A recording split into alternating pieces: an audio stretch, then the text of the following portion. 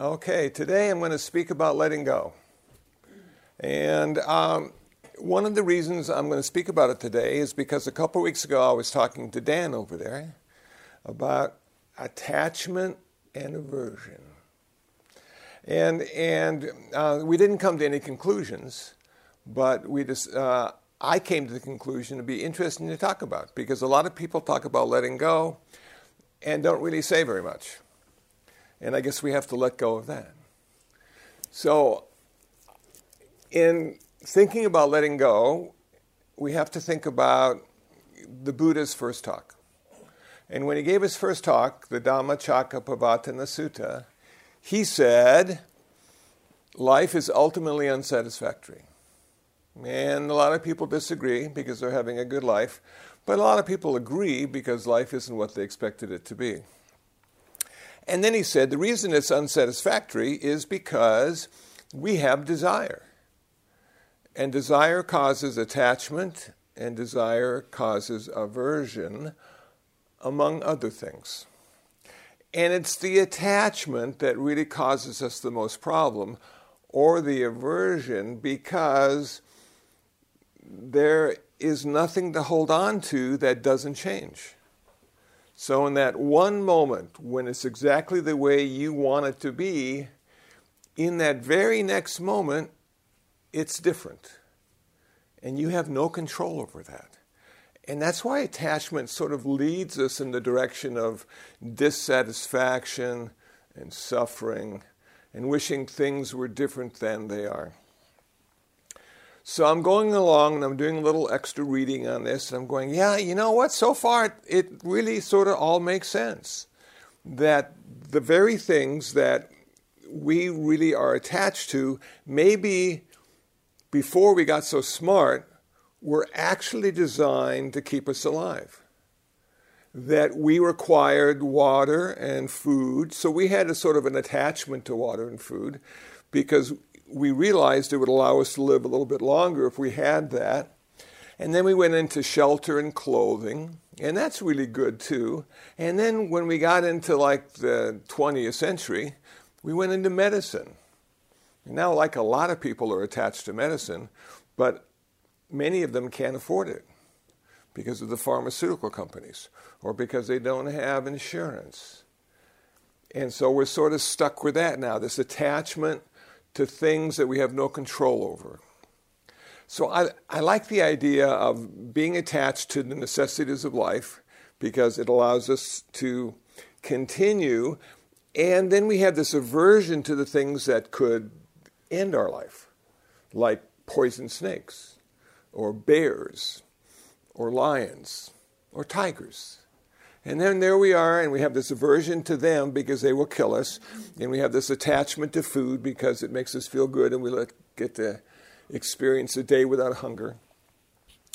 And we're going along going, yeah, okay, it's all working well. But now those very attachments that allowed us to live better also include a Gibson guitar.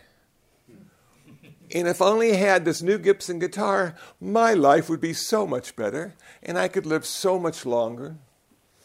And so now we've included a lot of stuff that may not be necessities into our attachment model. And we keep consuming and acquiring, and we have even more and more attachments. And there's like no end. Humans are not set up to be finite. We are in process all the time. So what did the Buddha say about this? What did they talk about this? And I found two wonderful quotes that I can only paraphrase because I didn't memorize them. But one was by a famous abbot of a Zen monastery, John Daido Loori, Loori. And he said this: the reason we have attachment is because we are separate. Now, that may not sound profound when you first hear it, but I went, oh man, this guy's got it. That's the deal. We can't be in relation to something and be one with it.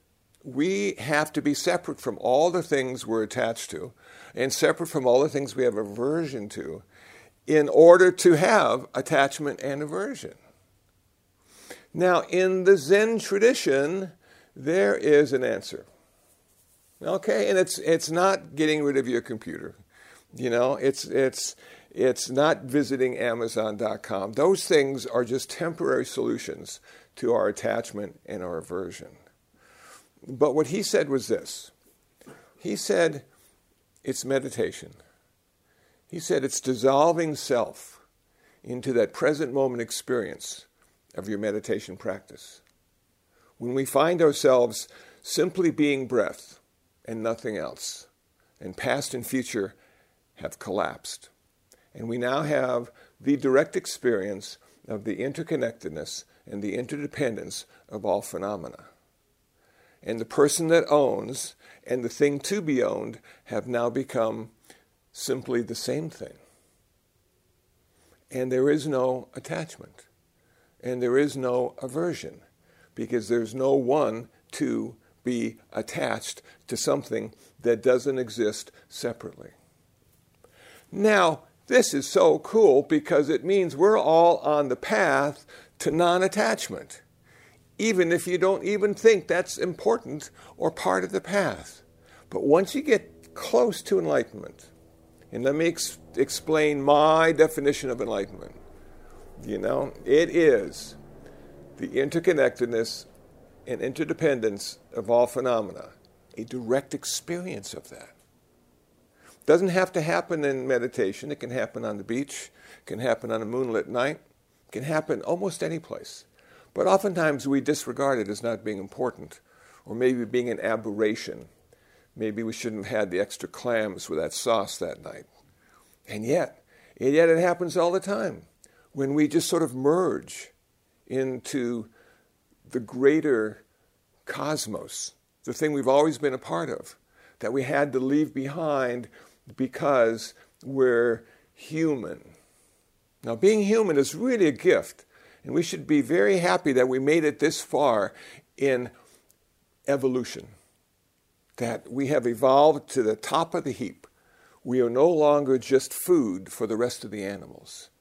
We have done things that nobody could even have imagined, like changed the direction of rivers and built bridges, sent humans to the moon in a rocket ship. I mean, just unbelievable. 100 years ago, they would have thought you're on drugs. But we can just look and find the pictures and the movies of us walking on the moon. So being human is special, and it has so much potential. But the problem with being human is that we have to be separate from everything in order to function. And that's what the self does. That's what our personality does. Our personality is set up to use the stuff, not be the stuff. Okay? To use the stuff. So we start in a very innocent way. Our parents give us a couple words. Chair, mom, dad. Well, before we had those words, we were the chair. We were mom. We were dad.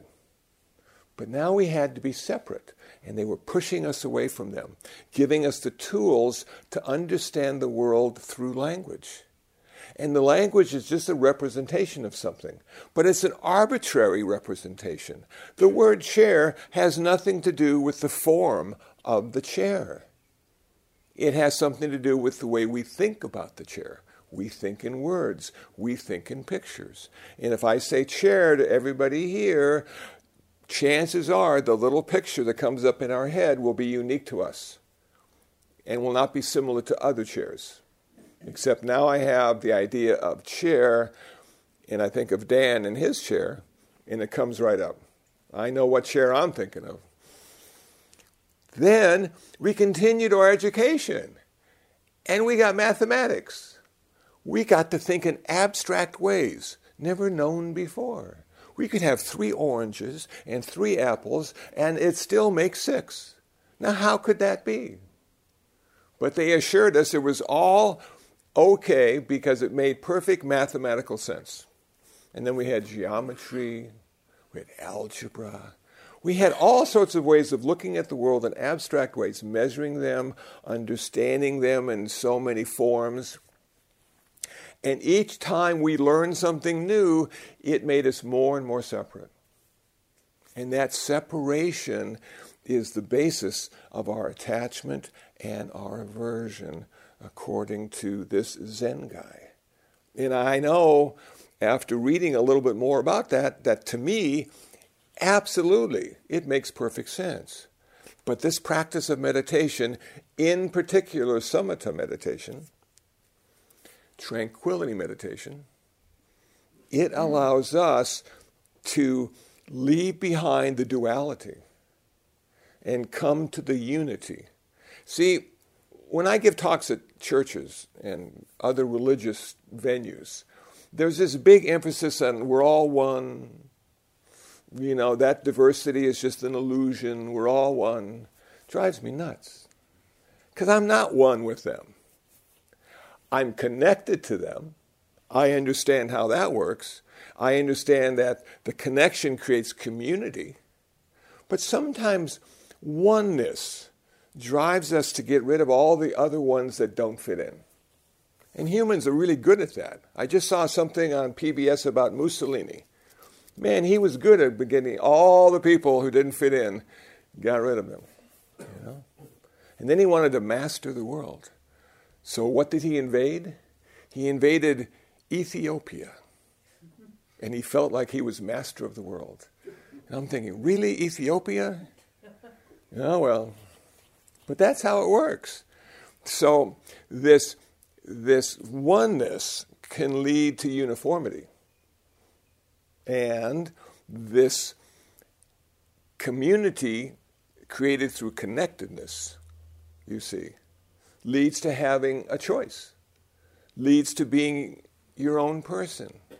You don't need to be like everybody else, and even if we tried to be like everybody else, we couldn't. So this separation allows me to understand. It allows me to feel comfortable in different situations because I start to understand the components necessary for those situations to occur. And I'm not denying that at an ultimate level we're all interconnected and interdependent. But at an ultimate level we're also all different. And I like that. In Koreatown we have so many different kinds of restaurants. Can you imagine if we succeeded in uniformity and only had one restaurant? Man, after about a week of that, we'd all be on a diet. You know? So I see this separation as being necessary to intellectually understand a very complicated world, the world we live in right now. But I also see it as only being a relative truth, a relative reality. That there's another reality connected to that, which is the ultimate reality, which is the interconnectedness and interdependence of all phenomena, but we can't live there. We can't live there. It doesn't work for us because we're human. I cannot be one with that door. If I was one with that door, I could never leave. And that would really increase my suffering. So because I'm separate from the door, I realize I can exit or enter because I get to use the door because I know what a door is intellectually. At an ultimate level, no door. At a relative level, door. And my job is to use all the stuff I understand to be part of my relative reality in order for me to survive and be a little more comfortable. And being comfortable is getting more and more difficult because they're encouraging us to be comfortable in so many different ways. Now, next Sunday is Super Bowl Sunday. Man, that's like one of the most important football days of the whole year. And I just happened to be in Best Buy, and you know what was on display? Big screen TVs. I'm talking 85 inches. This whole wall. So they could watch the game, be part of the game, merge with the game, be one with the game. But I'd rather be separate from the game so I could understand it and have a winner and a loser and have a score. Because if you won with the game, none of that stuff exists. It's just stuff going on. Okay? So I see that as being really important. The idea that we have a problem with attachment and aversion because we are separate. Now, the second Zen guy, who was a Zen master, I don't even remember his name, but this was his quote. It's not so much about letting go. It's realizing everything will be taken away from you. Everything. Now, when I first read that, I was in my 30s and I'm going, I don't know, it doesn't make a whole lot of sense, but then I sort of moved in here and I became in charge of the cats and, they kept dying. These little fur balls, fat and fluffy, full of love and compassion. Well, maybe not love and compassion, but they were full of something. And they just kept dying because they were 10 or 11. I'm thinking, already they're dying. How do I let go of that? And then my father died. And whoa, When the parents start to die, you start to realize that everything will be taken away from you, just ripped out of your hands forever. You go, man, okay. Then your mother dies. Both parents are gone. The one's responsible for you being here along with your karma. And they're both gone. And sometimes you wanted them to go a little faster, but most of the time you said, no, I want you to be around as long as you can. Because I like going home and being 20 again, or being 16 again, and being told to take out the trash and make your bed in the morning. You sort of miss that when you live alone. Because you take out the trash when you want to, and you never make your bed. It works out fine. So then you've got brothers and sisters, and then one of them might go. You go, wow, that Zen master was right on. It's not so much about realizing, it is about realizing that everything will be taken away from you eventually, sooner or later. And then the last one to go is you. You have to go. Nature has decided that today's the day. And it's going to take you. Wow. And I don't care what kind of insurance you have, or what kind of drugs you're taking, or how much people love you, or how good your golf game is. Man, when it's time to go, you're going. Now, we are blessed being human beings, as when we wake up in the morning, today is never the day. I doubt if any of us got up today and said, today's the day. And that's cool. That means we can think about past and future, and this is just another Dharma talk, and after this, I get lunch, and it'll be a wonderful day, and that kind of stuff. But you know what? It's letting go of all the stuff that's being ripped out of that fist of yours that you've got closed. How do you look at this now? In any kind of rational Zen Buddhist way. The deal, as I see it, if you think of your hand as an analogy, is we need to keep our hand open. All through our life, we never close it. And if you keep your hand open all through your life, people will give you stuff.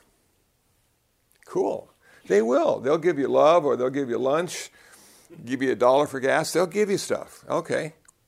But if you close your fist, there's no place to put the stuff then. They can't give it to you. Okay? Now, the idea of not suffering is when it's finally taken out of your hand, like your pets and your parents. Okay, you don't close then either. Because every time you close your fist, you will suffer more, not less. You need to let it be gone. You need to let whatever is taking it, take it. And keep that hand open.